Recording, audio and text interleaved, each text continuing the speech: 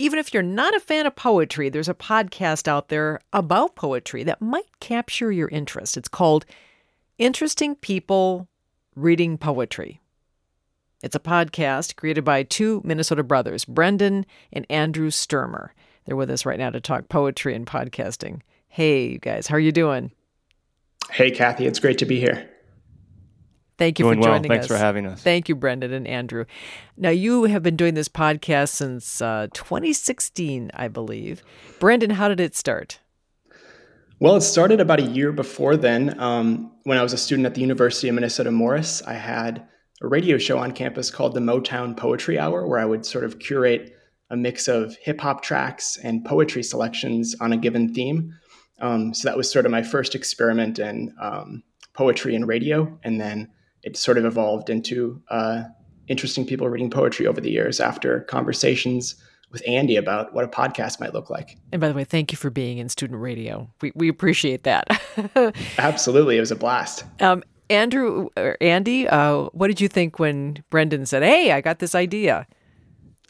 Well, I was really excited because my background's as a musician, but I also, at the time, was getting really interested in audio production. And I had actually applied to be an intern at a number of podcasts and, didn't hear a positive response. So when Brendan offered the chance, I was really excited to dig in and start something of our own. I want folks to listen to a little bit of your podcast to get a feel for how it sounds and what you're making. My name is Makoto Fujimura. I am an artist.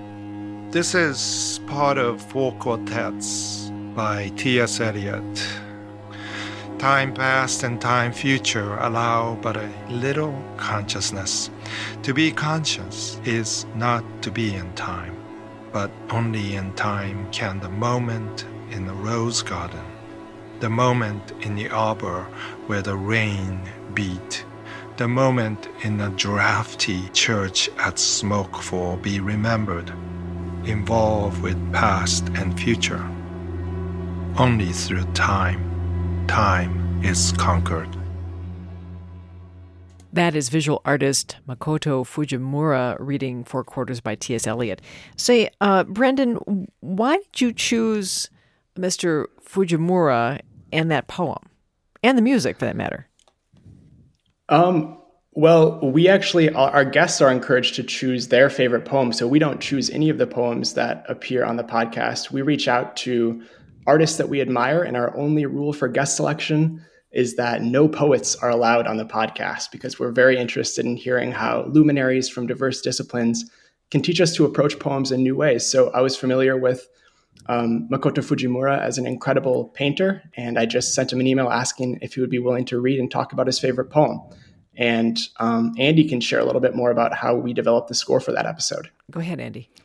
Sure. So the music was developed, the inspiration was through the interview and through some of the research we did, we learned that Eliot had been influenced by some of Beethoven's string quartets in when he was writing the poem, and that Makoto also had a connection to one of those quartets as he was, coming to love this poem. And so we kind of used that as inspiration, and then I ended up sampling a couple lines from the quartet and sort of stretching and warping and otherwise mangling that, and then layering some other synths on top of that. So it's sort of this idea of the inspiration behind the poem is sort of present there in the background. Did he say why he chose that poem specifically? There's always a story behind something. He did, yeah. In every episode, after the guest reads the poem for the first time, we sort of ask them questions about how they first encountered the poem. And in Mr. Fujimura's case, he first came to read the poem after 9/11. His studio was close to ground zero, and he was not able to access his studio. And he told us a story of reading that poem aloud every time he got onto the subway in New York City in the days and months following 9/11. And it was a great source of comfort for him.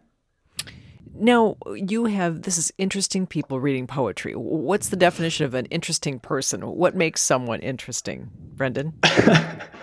Oh my goodness. I think all people are interesting. So yeah, I do have a problem with our title on that respect, but particularly we're interested in, like I said, artists who are not themselves poets. That's very important to us. And we've interviewed everybody on the show, from journalists to painters to a biblical translator to rock stars. So sort of occupational diversity is very important to the concept of the show. And in general, we're just interested in people who are sort of like leaders in their field, super leading minds, and how they might bring new light to poems that poets might read differently. How they can use the wit. I see. I'm sorry, I didn't mean to interrupt you. Did I hear Congresswoman Ilhan Omar, was she reading a poem? Yeah. Yeah, she was one of our very first guests, and she read a poem, and she was incredible. I'd really encourage people to seek out that episode. Do you write poetry yourself? I do, yes. I read and write poetry every day. And how did you both get into, not only you, Brendan, with the poetry, but Andy with the music? How did that happen for you both? So I have a background I've always loved music, and was trained mainly as a drummer and studied jazz drum set in college, and eventually got into jazz composition and arranging, which led to other types of music composition and eventually music production and audio production. And Brendan? So that's been kind of my path. Oh, wow. That's quite a path. Brendan? How did I get interested in poetry? Yeah. I guess I would trace that back to growing up in Montevideo, Minnesota. We had a great artist in residence program in the elementary schools. And in fourth grade, we had a poet by the name of Florence Dacey come to my classroom, and I've been writing poetry ever since. Wow. Say, I understand that you have a haiku hotline, which I adore. This is a great idea. Tell us about it. Yeah. At the end of every episode, we feature one listener poem. So we encourage listeners to call the haiku hotline, and basically we encourage people to submit haikus, but it can really be any short poem or fragment. And so they leave us poems in our voicemail inbox, and then we select one to play at the end of every episode. I love that. What have you run into? I bet you've got some really great ideas and really great entries. Yeah. Gosh, we used to have like a different prompt that we would send out on social media to try to get specific poems. But the one that's coming to mind most recently, in our last episode we put out, I was sort of just sorting through our voicemail inbox and came across a poem that was submitted by a nurse at Regents Hospital. She said, "I'm in my break room and I just witnessed this really troubling encounter, somebody really struggling medically." And she wrote a poem about it and decided to call us. And it's a really beautiful reflection. See, what do you think about why does this podcast touch people? What is it about the words and the music that resonate with listeners? I think it's a really important experience for people to experience poetry as a sensual and as an oral art form.